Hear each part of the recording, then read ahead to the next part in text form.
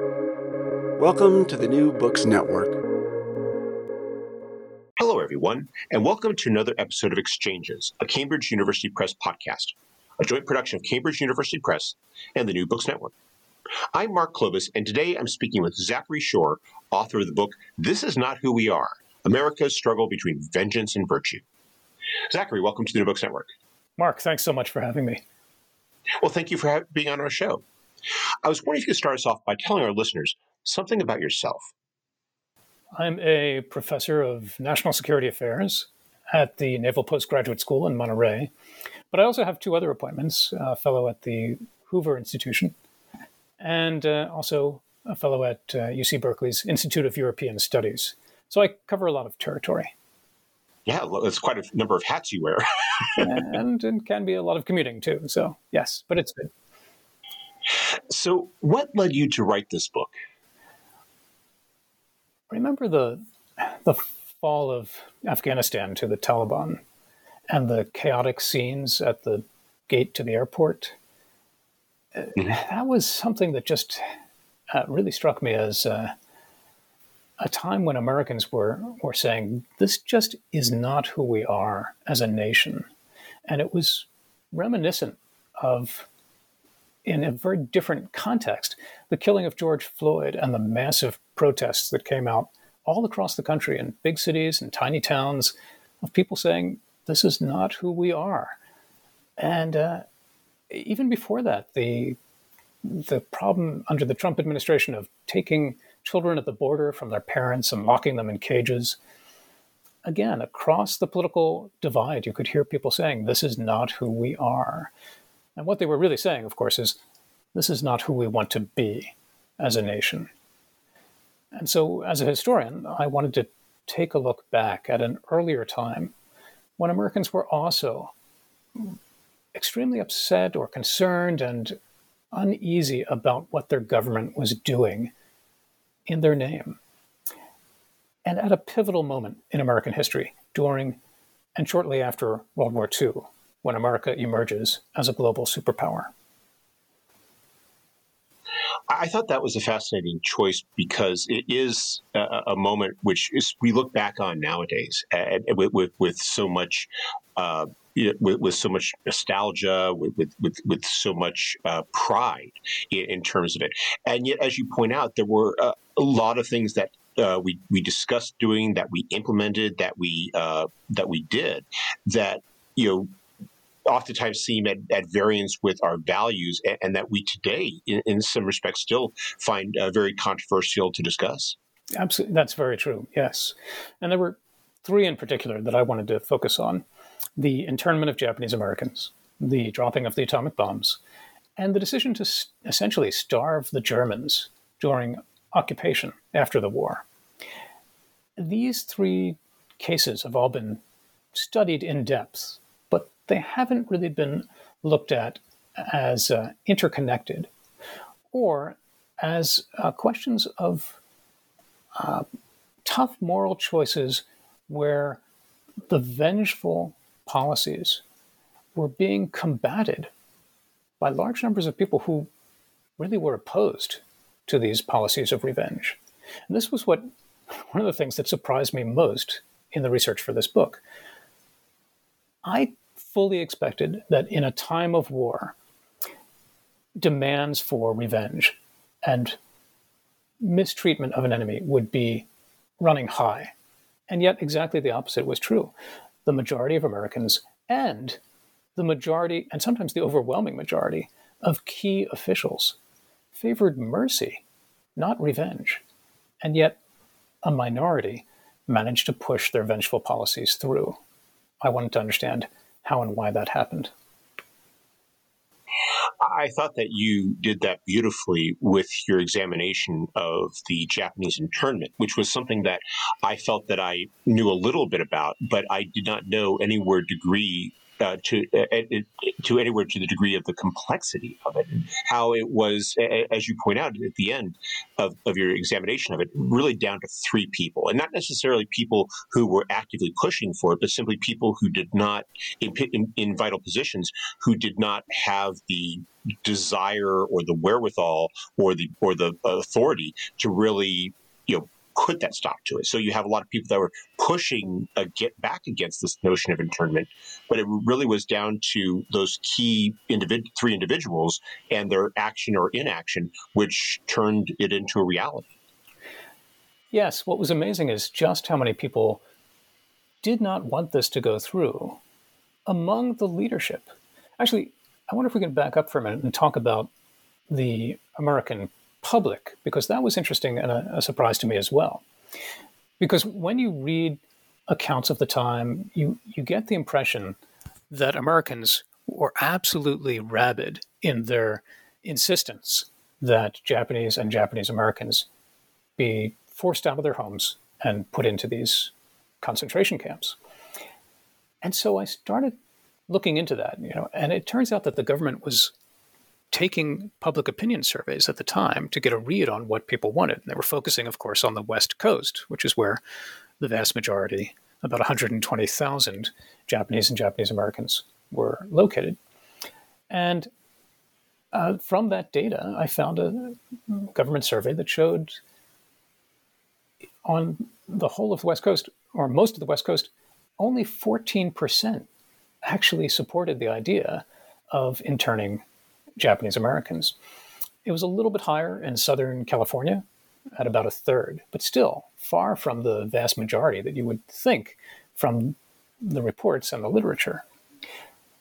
Now, that got me interested, so I started digging deeper and trying to find more surveys, and I found others that showed support for internment as high as 19% and as low as 10%. But again, still far below what I was expecting. Now, we can't make too much of these surveys because they're of questionable statistical significance. We don't know exactly how many people always were surveyed and how reliable these were, but still they give us some indication that there wasn't the overwhelming support for internment until these surveys, by the way, were taken 2 months after the attack on Pearl Harbor, when you would expect that hatred toward anyone of Japanese descent might have been at its peak. But we don't really see a change until after February 19th, when the president issues his infamous Executive Order 9066, calling for the removal of Japanese and Japanese Americans from their homes. After that point, then you really see a spike in people demanding that the Japanese be interned. So it seems as though that support for the internment is manufactured. That consent is being manufactured, in part. That was a surprise. And let me stop there, and then I can tell you more about that, or talk more about the people at the higher levels. Well, that part of it I thought was especially interesting because how, especially when, after the fact, the public support is cited as a way of excusing the choice that was made, and that dynamic I found especially fascinating. But it's also interesting to me that was invoked, given the fact that of the three people that you discussed in terms of really the key ones behind the decision, one of them, Franklin Roosevelt, was dead by the time that you really saw the post-war second guessing about the internment, and the person who I thought in your narrative stood out as the most critical, John McCloy, never seemed to express much doubt about the decision after it was made. Not only did he not express doubt, but at the time, he went to extreme lengths to ensure that the internment order was not overturned. First, he tried to manipulate American public opinion and garner support for it. He was talking with one of the leading conservative radio hosts at the time, a guy named Fulton Lewis. He had a nationwide broadcast listened to by millions of Americans. And McCloy would get on the phone with him. I have the records. We've seen this. And we can see what he's telling the radio host to say, talk up the government's role in the internment, how well we're managing it, and why this is important. So that's one avenue of attack. He's trying to generate public support for this. Another thing he does is that he fabricates documents, subverts the legal system. That there are challenges, of course, to internment. Many people have heard of the famous Fred Korematsu case that went to the Supreme Court. There was another case, Hirabayashi. Gordon Hirabayashi was a student who opposed the internment. These cases make their way to the Supreme Court, and McCloy actually suppresses key evidence that could easily have caused the justices on the Supreme Court to overturn the president's order. He stops the presses. He prevents certain reports from getting out. It's remarkable obstruction of justice. Not only is he not repentant, but at the end of his life, he's still supporting this policy into the late 80s, 1988, 89. He gets called before Congress. And I don't want to give away what happens at the end of the book too much, but it's a very, very interesting session he has at a congressional inquiry. You have Senator Chuck Grassley there. You have Congressman Barney Frank, some people who would be familiar to us today, really questioning McCloy on what he did during this episode. And how it was, in so many ways, that determination and the lack of real will to stand up to him that is key, despite the fact that, as you also described, there were so many people within the Justice Department, even military intelligence. Not a lot of people, but people in these positions where they would have a we might think of an interest in playing it safe, who are nonetheless, doing everything that they can to try to prevent the internment from taking place. This also amazed me, the sheer number of people who were telling Roosevelt, this is not what we should be doing. So first you have a naval intelligence guy, Commander Ringel, and he writes, he's the expert on the Japanese American and Japanese alien population on the West Coast. He speaks fluent Japanese. He'd served as a military attaché in Tokyo. And he writes a report on the threat faced by what the country might face by saboteurs. And he was a guy who would be, you would expect to be looking for saboteurs and wary of it because he had busted an actual Japanese spy ring in Los Angeles. So he knew that it was a real threat. But looking at the population as a whole, he wrote his report and said, there is no threat here. Overwhelmingly, the Japanese American population and Japanese aliens are not only threatening, and they are really wanting to be here. It's not a concern.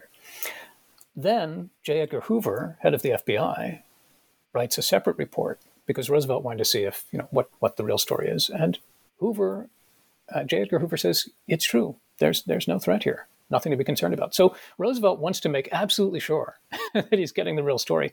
So he, in classic FDR fashion, he gets someone out of government, outside of the loop, a businessman named Carl Munson, to go out to the West Coast. And this was someone FDR had dealings with in the past.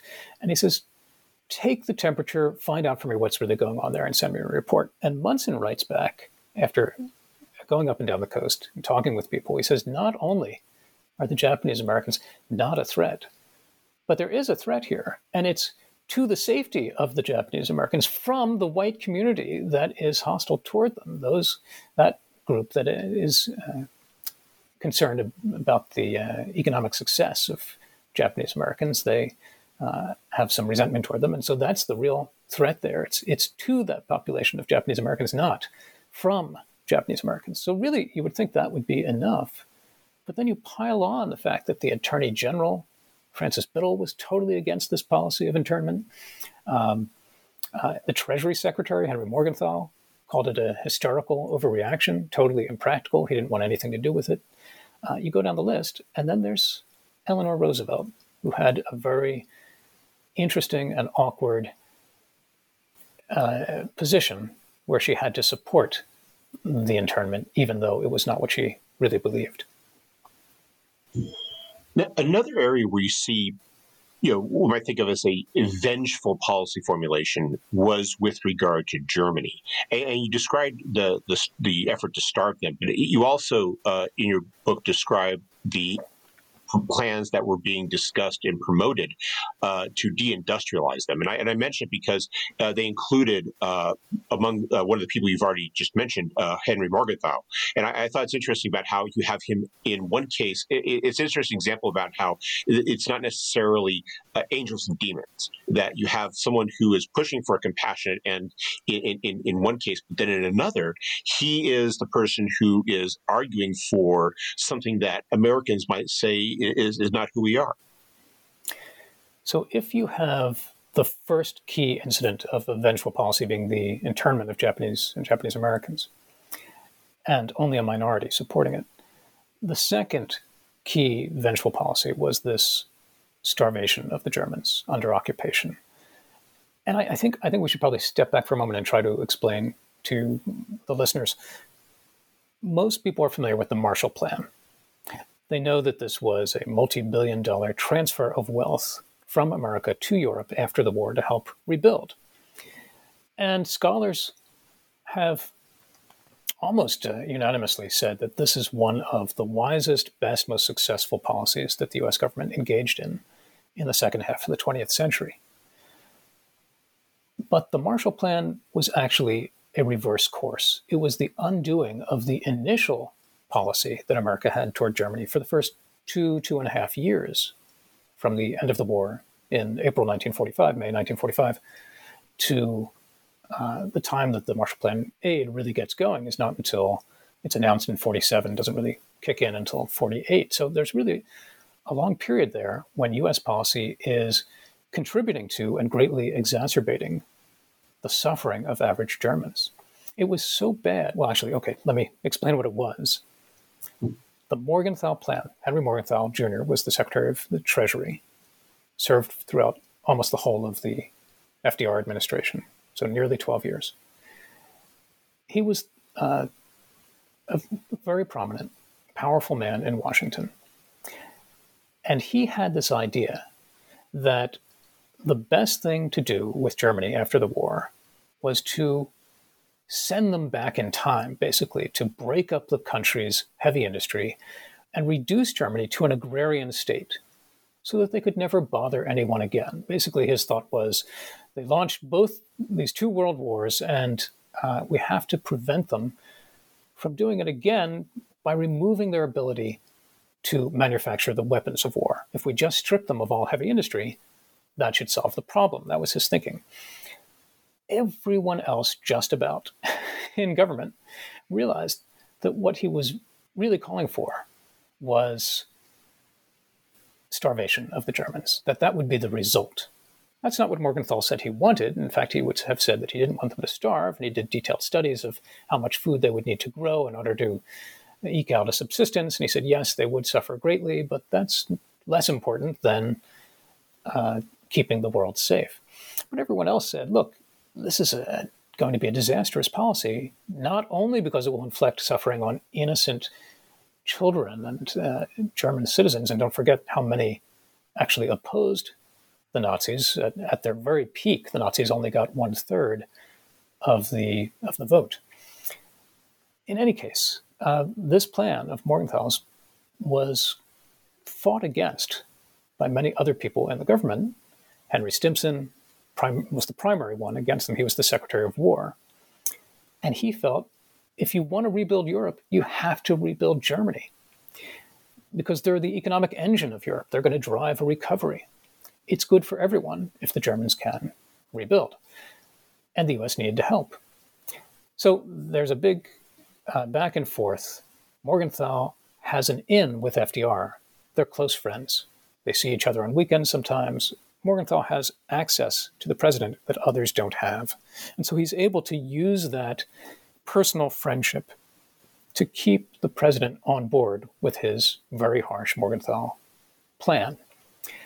In the end, they work out a compromise, which is less harsh than Morgenthau's original plan, but still extremely harsh. And what it does is it forbids U.S. occupying forces from helping the Germans to rebuild. And that leads to tremendous suffering. Sorry for such a long answer, but I thought that was necessary to explain what this is all about. No, it makes sense because it was even as you point out, we had that restraint. It was still something that was distinctly different from what we remember it to be. But I don't want to get too far ahead in terms of talking about that inverse side that you discussed a little bit later in your book. Before we get to that, I want to discuss the third case that you talk about, which is probably the most famous, which is the decision to drop the atomic bomb, which we oftentimes frame in terms of the choice of bomb or invasion. And yet, as you explain it was hardly that binary, and it was hardly that clinical of a decision either. It really was much more complicated than that. And when there's a reason, there's an actual concrete reason why we think of this in terms of a simple choice between saving American and Allied lives that would have been lost in an invasion of Japan, or sacrificing Japanese lives with the dropping of the atomic bombs. We think that because it's how it was framed, intentionally so, by Henry Stimson, Secretary of War, in an article in Harper's Magazine shortly after the war. Well, here's the background to that. The reason Stimson wrote this article, and he was not really the main author. There were other people behind the scenes who were working on this piece. But his name went on it because he was the most respected elder statesman at that point. He was nearly 80, I think.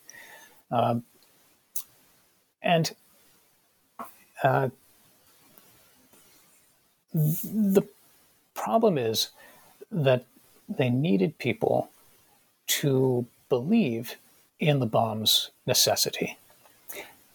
And that was part because while Americans seemed to support the dropping of the bombs when it happened, a year later, a man named John Hersey wrote this article in The New Yorker, and it was so powerful and so long that The New Yorker decided to devote its entire issue just to his article. And the magazine sold out and then had to go into many more print runs. It was then picked up on national radio. Newspapers reprinted it. Americans were absolutely riveted by his piece because it was the first time that they really got to learn about what actually happened as a result of the dropping of the bombs, what happened to average civilians. The melting, I'm sorry, this is going to be a bit gruesome. He describes how people's faces were melted away, how their skin was sloughed off their bodies in sulfuric incinerations, the charring of flesh. I mean, it's more gruesome than I wish to talk about. And Americans were reading about this and were both horrified and riveted. In that context, Henry Stimson, former Secretary of War, was asked to write this article and explain to Americans why they had to use the bombs. And so he, but really these other people who were part of the decision, didn't want Americans to lose faith in nuclear power and nuclear weapons because of the coming Cold War with the Soviets. That was part of it. So to justify this, he wrote this article and they framed the debate in these simple terms. It was either option A, the use of the atomic bombs and killing Japanese civilians, or option B, the blockade and invade. And if you invaded, they said we would lose, likely, 1 million Allied soldiers. That is an extremely problematic formulation. Shall I try to tease out why that is and what the other options were? So, but it gets the fact that he had to write this article, as you demonstrated, points to how Americans were again asking that question. This is not who we are, and you turn to this not idealization is not the right word. This effort to listen to our better angels, and you focus initially upon post-war relief, not not the Marshall Plan at first, but instead the effort to feed Europe after the war.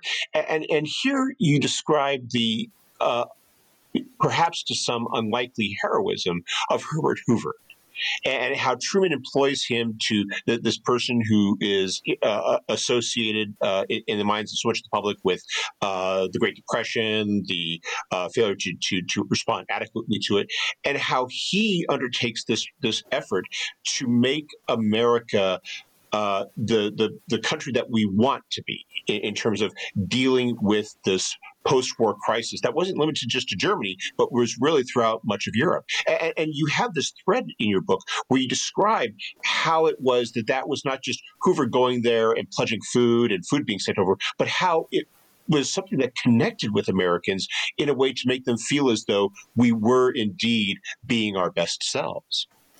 That's exactly what Hoover tried to do, to raise Americans to a higher plane and get them to overcome any desires for vengeance and really play on their deep-seated humanity.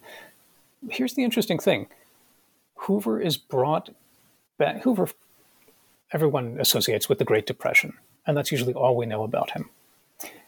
And he enters a sort of political purgatory after 1932 when he's defeated by FDR.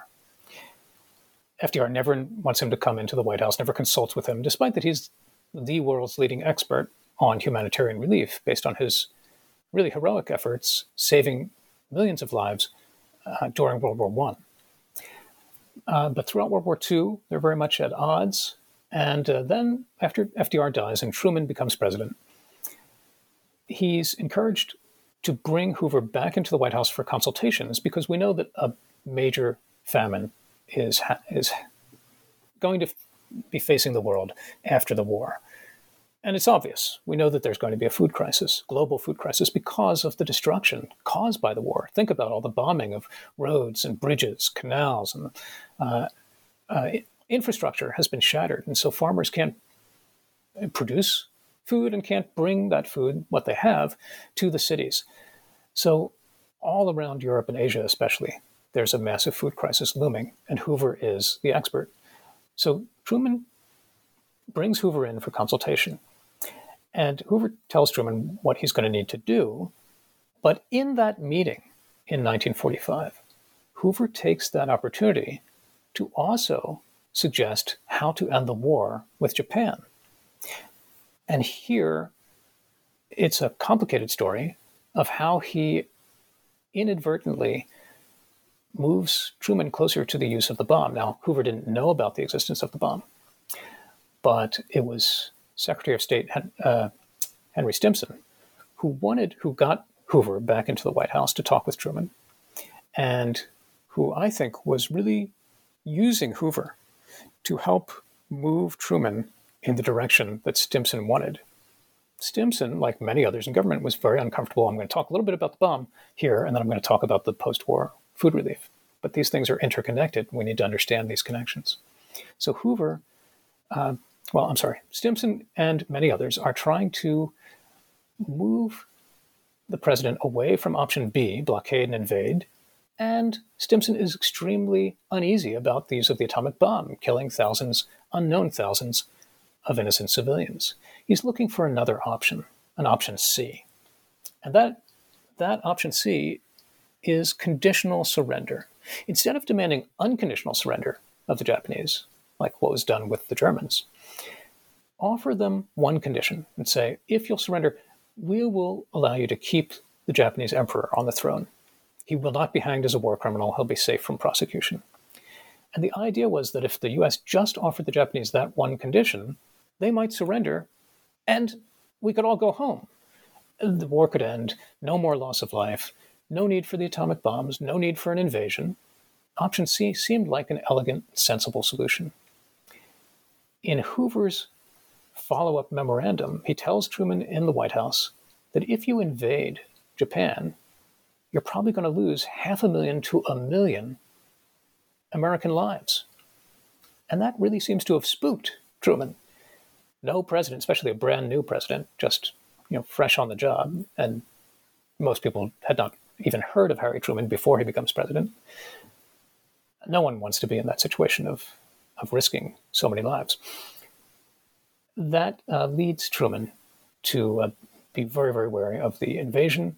And I think Stimson and Hoover and others were hoping that Truman would end up pushing for option C, conditional surrender, which seemed like the most sensible solution to everyone.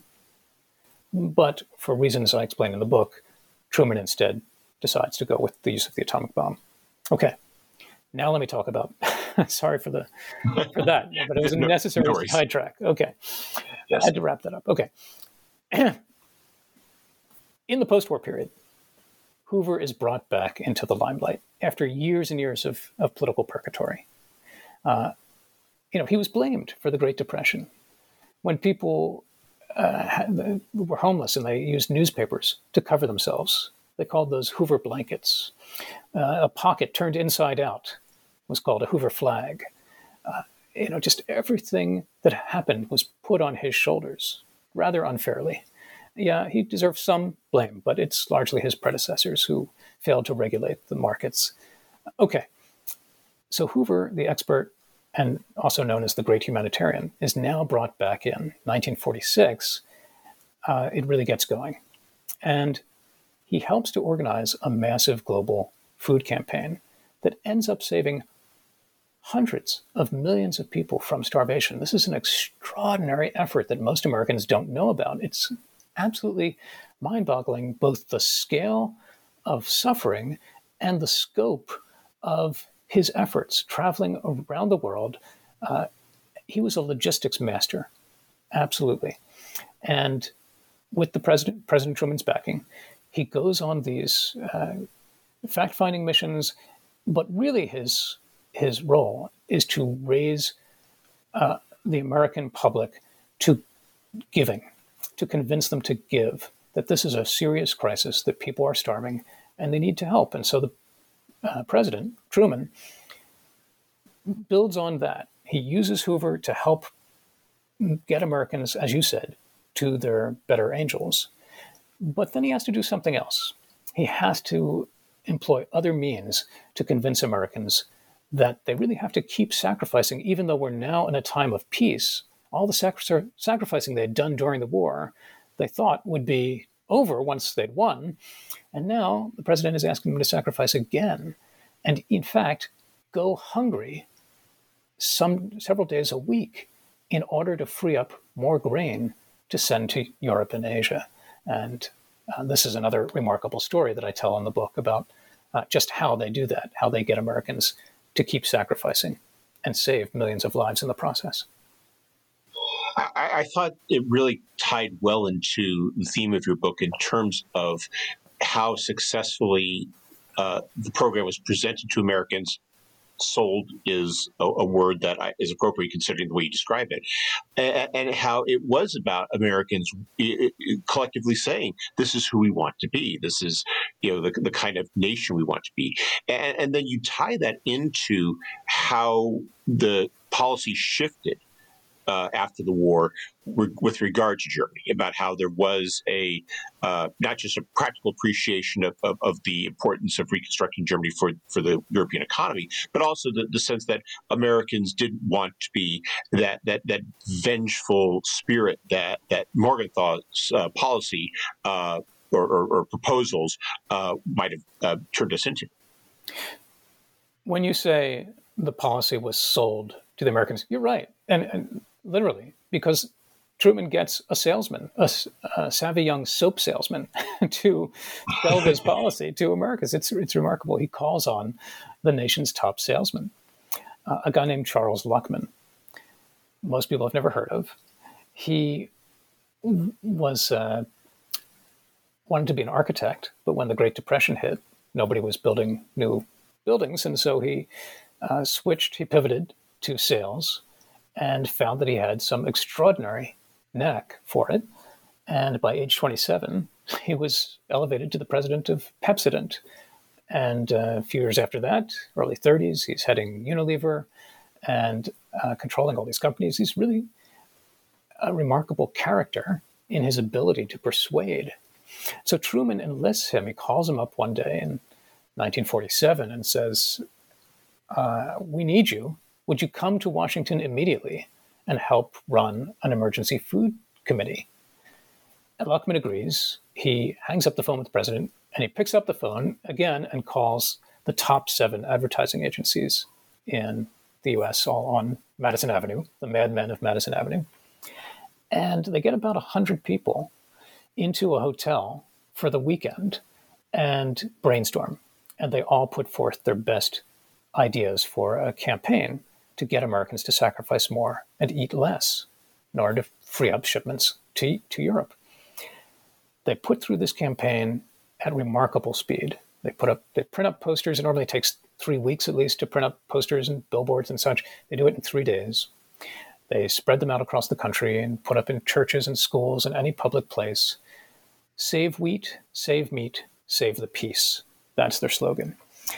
And Truman gets on TV, even though there's national radio, of course, the 4 major radio networks, and also TV. It's the first television broadcast from the White House in 1947.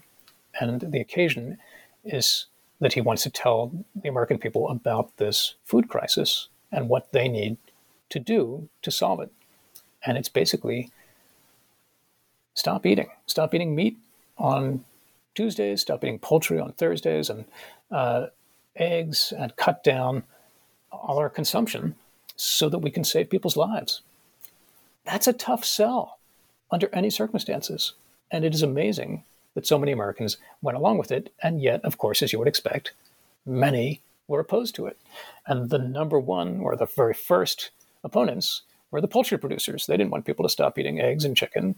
And so in protest, they sent crates of live chickens to the White House in order to embarrass the president. And so you had these squawking chickens on the steps of the White House, and the media immediately dubbed them Harry's hens and Luckman's leghorns for Charles Luckman, the salesman.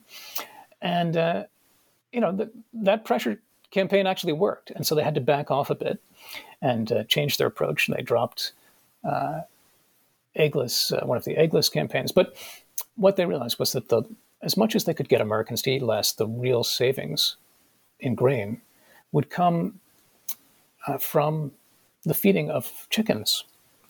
And although this sounds really unfortunate, and is, they decided that the best way would be to kill 136 million chicks. That works. And then they also reduced the turkey population, even though Thanksgiving is coming up. And through that, they're able to produce a surplus of 56 million, I believe it's bushels of wheat, of grain, and then through other industries, all cutting back, flour producers and so on. And then finally, ultimately, alcohol producers. They shut down the distilleries.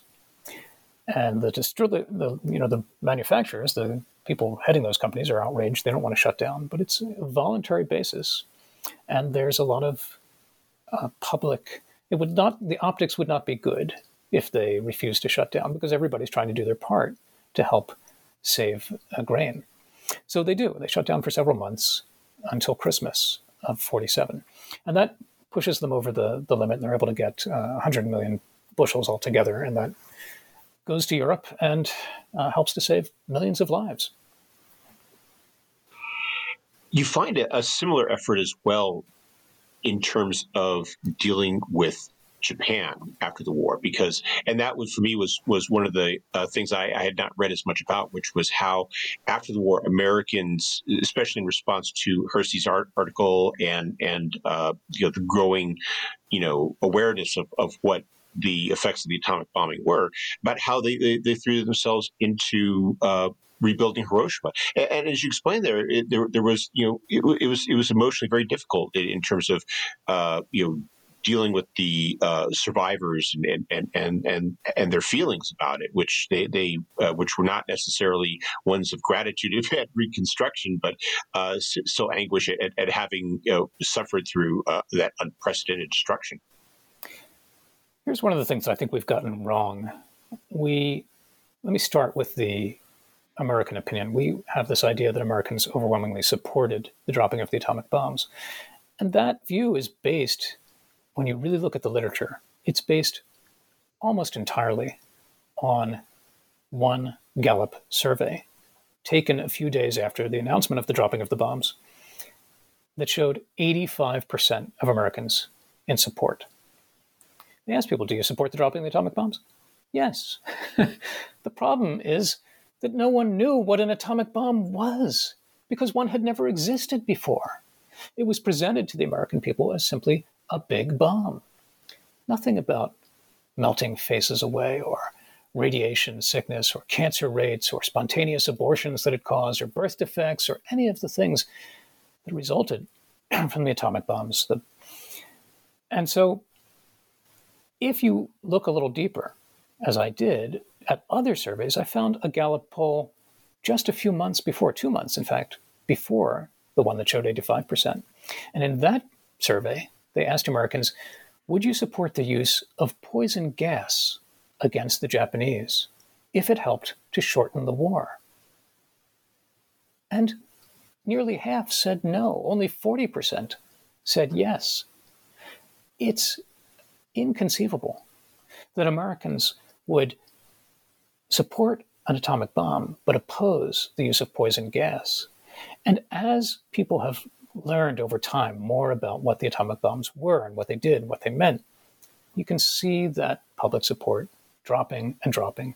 The most recent one I've seen was from a few years ago, and that's at around a little over 50% saying they support it. So it's quite a drop from the 85%.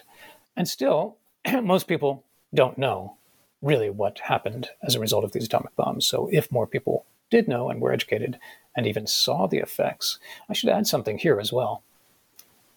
All we ever see as a visual from this is the mushroom cloud.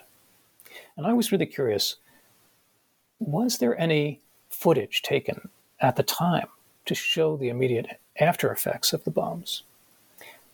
And it wasn't easy, but it turns out that I found that there was a Japanese film crew that did take footage.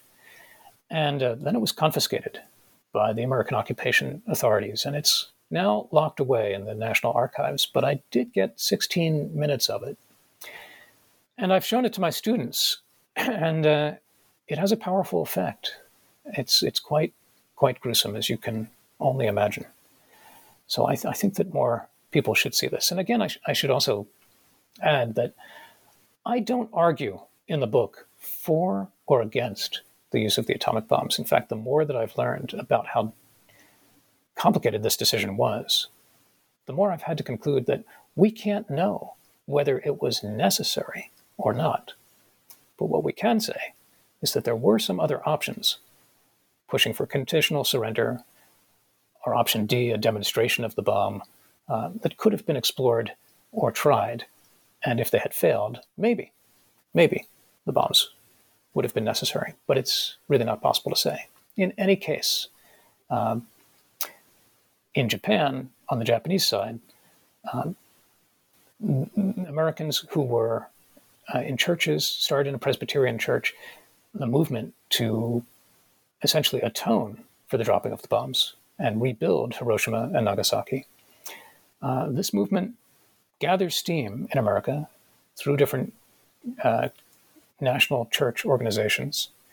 And ultimately, at the national level, it's altered. The plan to rebuild those cities and atone for that in particular, it's altered and is transformed into a movement to build a university outside of Tokyo. It's really still part of Tokyo, and it's called the International Christian University. Still exists today. I've been there and spent some time there digging in their archives. And this is what Americans tried to do as a way of changing Japanese society. And for some of them, I think it was an act of atonement. And yet it's fascinating to me about how, in some ways, it was so much easier for us to atone for that and for what we had tried to do to Germany than what we tried to do to our own people. About how the support was there, the goodwill was there in the 1940s to feed Europe, to donate to rebuild Japan.